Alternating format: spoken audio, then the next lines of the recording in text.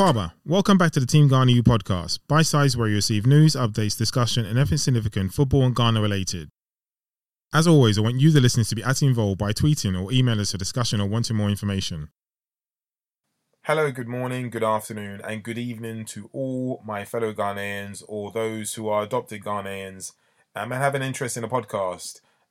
Today I actually wanted to have a conversation based on, I'm going to say, this just is a bit ad hoc in some respect, but it's in regards to, I'll say the education. No, my question is, I'm trying to think as to why ex-Ghanaian footballers, or those who have come out of this generation who are newly retired, are probably not involved in probably more ownership models of clubs. And I'm not too sure. That might be the case actually in Ghana. I'm not too sure. I don't think that is the case. But those who have played in Europe would have amassed, and I'm not pocket watching, would have amassed a certain amount of wealth. And you would think you would think, again, this is an assumption, that they may have an interest in evolving in this football industry as to becoming coaches, which some are doing, becoming directors, which some may or may have not, and then obviously becoming owners. And I guess I'm not too sure what my reasons were, but I think my reasons were as to the evolution of Ghanaian football. But how that came about, my thoughts were as to our most recent articles. So I do apologise. For the past couple of months, I haven't really been active by way of actually putting up articles. And in some respect, the podcast has been a little bit late a few times as well. But unfortunately, I've been a little bit busy with some other things, which hopefully will now manifest itself in the platform, obviously growing. But I like to believe I'm back now anyway, by way of consistency and posting and delivering these podcasts on time. But again, my thoughts kind of emanated from almost like a summary of all three articles. So what I'm going to do very, very quickly, I'm going to go over almost the Dear Diary one, which is kind of what I want for 2023. I don't think it's general, but let me read it and then I'll kind of add my views to it. So Dear Diary, today I want to reflect on the expectations of Ghanaian football. As a nation with a rich footballing history, there's no doubt Ghanaians have high hopes for the sport. However, as the years have passed, the nation's team performances have been inconsistent, and it seems we have not been able to meet the expectations set for us. So, what should the expectations be for Ghanaian football? A nation which has birthed some of the continent's most decorated players. A nation which has been crowned under-17 and under-20s world champions and unprecedented 3 times, and champions of Africa on 4 occasions. Our last crowning glory was in 1982. First and foremost, I believe that we should aim to be a dominant force in African football. We may desire or require more modern infrastructure, but we have the talent and resources to compete at the highest level, and it's time for us to showcase this on the continental stage. Additionally, we should aim to qualify for every major tournament and compete with the best teams in the world. We have done this before, reaching a round of 16 in 2006 at the World Cup and in 2010, a whisker away from a historic semi-final against the Netherlands. We should strive to achieve this level of success again. However, it's essential to remember that success is not just about winning, it's about developing young talent, education, on and off the field, creating strong football structure, and promoting fair play and sportsmanship. Ghana should aim to be a model for other African nations in this regard, both on and off the field. In summary, the expectations for Ghanaian football should be high, but realistic. We should aim to be a dominant force in African football, qualify for every major international tournament, and promote fair play and sportsmanship. With hard work, dedication, and commitment to excellence, I believe we can achieve these goals and bring pride to our nation. Signed and dated the 23rd of the 4th, 2023. Now, actually reading that back, I don't think that was that bad, to be fair. I wasn't specific in regards to maybe Chris Hughton or even the previous, I don't say the previous manager. We're talking about Otto Addo, but I'm talking about the World Cup in which we just had, which I know we finished bottom of our group, but actually, I don't know. I know there were some people a little bit disappointed with the result, but there was me. I was a bit happy with the result. As in, for me, it was the first time I've seen maybe a little bit of identity by the way we play. And I think if you look back at his journey, he came in obviously after what was a bad period of time, and he made us qualify for the World Cup and took us to the World Cup, obviously. And then we were in a whisker of obviously qualifying for the next round. Well, I say a whisker, but we could have qualified for the next round. But I'm going to go back to the initial question, which was, why don't we see more players probably involved in ownership models? And with that, I'm going to go over some of our other articles that we've actually published over the past couple of weeks or past week or so. So let me just come out of this tab here and go over it. So the first article was sorry. So this article was written in January the 29th, 2023. So it was rethinking the valuation of soccer clubs in Ghana, or in general, but it was in relation to Ghana. So I'm going to read a couple of paragraphs, and then I'm going to move on to the next article. I felt this was important because in the previous podcast we did was about Ghanaian football and essentially the development models and so on and so forth. So I feel it's important that we touch on, maybe we go back a little bit we go back to go forward. In Ghana, like elsewhere in Africa, the enormous popularity of football and its transformation globally has revolutionized the economics, culture, and politics of the game. Numerous football associations and football clubs integral to the continent's heritage are on the rise. Some with huge fan bases are said to be uniquely valuable. However, endemic corruption, maladministration, and a lack of accountability has negatively impacted the progress of others. The point can thus be legitimate that Africa's problem stems from systemic and institutionalized issues with its football administration structures. No doubt, watching Kylian Mbappe in Ligue 1 or the Champions League is more appealing than watching some of the domestic football in Africa. Yet today, the game is encouraging new investors and stakeholders interested in investing in the game, and with a club, to the one important fact that the continent is making progress, with countries like Ghana presenting promising opportunities. Football has turned into $1 billion industry. That last sentence I thought was really, really important, and goes back to why haven't we seen players who have come out of the game probably invest in clubs or in more prominent roles, whether it's directorship, etc., etc., etc. And again, I'm going to repeat that last sentence, which was, yet today the game is encouraging new investors and stakeholders interested in investing in the game, with a club, to the one important fact that the continent is making progress, with countries like Ghana presenting promising opportunities. Now, I want this to almost be quite a holistic conversation. So I spoke about, I'm talking about the opportunity. Or no, so the first article, which was Dear Diary, is talking about what probably everybody like myself or a fan would like to see. A more competitive Ghana and a nation which provides opportunity. And then obviously in the second article, I'm talking about which is the rethinking of the valuations of soccer clubs in Ghana. I'm talking about the opportunities that is actually available. And in the next article that I'm going to go over very briefly is the article which we published the other day, which is Ghanaian football and sustainability, the value or importance of Ghanaian football and sustainability, the value or importance of Ghanaian football and sustainability, the value or importance of player sales development. Oh, that's not quite right. Player sales and development. So I'm going to read just a couple of paragraphs of this as well.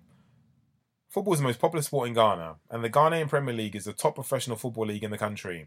However, the financial realities of Ghanaian football are vastly different from those in the top leagues in Europe. In the English Premier League, for example, staying in the top flight is crucial for financial sustainability, with the league's revenue reaching a record high of 5.2 billion in the year 2019-20. In contrast, in Ghana, the rules are far greater from player sales, with the average transfer fee for a Ghanaian player being around 150,000. So this is an article that I've actually published, but I'm actually unsure on this figure. But these are facts and things that have been drawn out, so I'm gonna continue with that. But I do question it. For Ghanaian football clubs, the primary source of revenue is typically the sale of players to European clubs. This is due in part to the relatively low revenues generated by the domestic league. According to the Ghanaian Football Association, the average attendance for matches in the 2019-20 season was just over 2,000 fans per game. By comparison, the English Premier League regularly attracts crowds of tens of thousands per game, leading to greater revenue from ticket sales and merchandise. Despite the financial challenges faced by Ghanaian clubs, the country has produced many talented footballers who have gone on to have successful careers in Europe. One example is Michael Essien, who began his career with Liberty Professionals in Ghana before moving to the French club Bastille and later signing with Chelsea in the Premier League. Essien's transfer fee alone was a reported £38 million. Last sentence, for myself anyway, the article continues. The sale of players like Essien provides a significant injection of revenue for Ghanaian clubs. Let me continue. But it also has wider implications for sustainability of football in the country. By investing in youth development and scouting talent from a young age, clubs can cultivate talented players who can eventually be sold for substantial fees. This can help sustain the clubs financially and also provide opportunities for young players to pursue careers in the professional game. that actually hits the nail on the head in regards to what I want to go on to next. And our final article, it's not even, in fact, I'm not going to read the article. It's in regards to Christian Atsu. And obviously the article that I put out, and I'll see the title itself was Christian Atsu, the Symbol and Ghanaian Dream. And the reason why I say that, and his passing was really, really unfortunate, but I think some of the first things, or one of the first things that went into my head was, yeah, I think it's fair to say, I mean, the word legend, I think, is just thrown around, but I think the reason why I use symbol rather than legend, and I think they can be interchangeable, is because, as I say in this article, I think he was one of the first individuals who I knew at his young age played for FC Porto. And I say played for FC Porto, I think he went into the academy and certainly made first team appearances. And then from there, I think after his first full season at Porto, he transferred to Chelsea, which was a big transfer.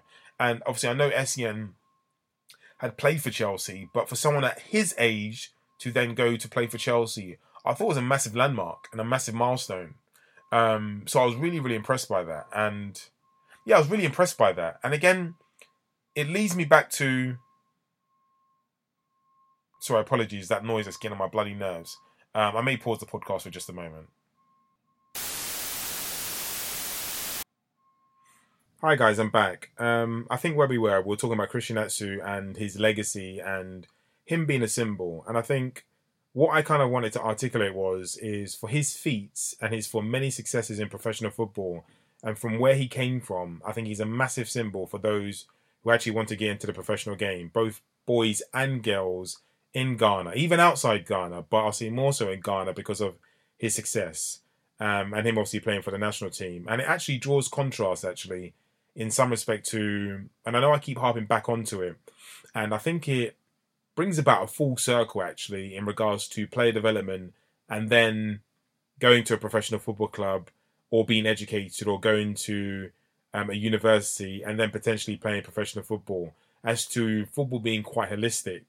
But my point being, also I know I was going to add to the Right to Dream model, but Christian Atsu went on to play for Ghana several times, and actually became, I think he was the player of the tournament, I think in the AFCONs in 2015 or 2019 or 2017 or one of those years. Anyway, it's in the article. But my point being is he's a huge symbol for the actual model for what takes place on the ground in Ghana. And I think that should be highlighted. But it brings about the question, or my original question, as to why don't we see more players involved in the ownership model? And it might be a case of it being too early, but I think it's important to ask the question. I think the reason why it's important to ask the question is because of examples like Christian Atsu, and I think it's more likely we'll see those examples, I think, with people like us or those who have been involved in a professional game. For those who have been involved in those journeys, I think you're more likely to see it in some respect, in that if they can provide a perspective or they can provide a viewpoint in that they or that person once upon a time, and actually they don't necessarily need to be involved in the ownership model for that to take place. But I think being involved in every single process of a professional football club, I think is a good thing, to be fair, to be part of the process, but it increases the likelihood of the processes being actually it doesn't. I'll throw out what I was going to say. I think it increases the likelihood of the processes being a bit more better, but that may or may not be true.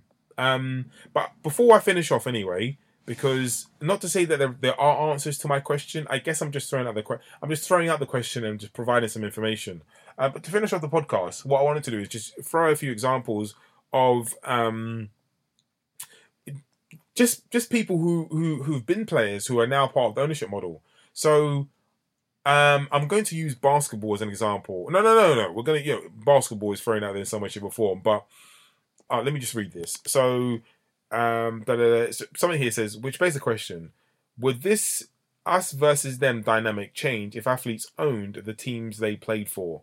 We've seen several former players like Michael Jordan and more recently Derek Jeter enter the ownership ranks. We even see teams, or even have teams like the Green Bay Packers, where fans can own the share of the team. And I think even ownership models, I think, are a fantastic conversation as to German football and the 50+1. But the individuals I wanted to talk about, actually, it wasn't Michael Jordan or Derek Jeter, to which I don't know much about them. It was in regards to LeBron James and him having some form of ownership in Liverpool, which I think is really, really important, you know?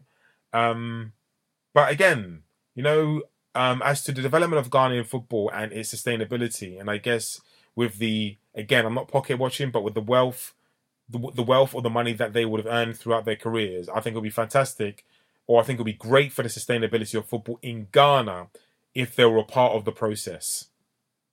And I think that's where I'll leave it. Thank you.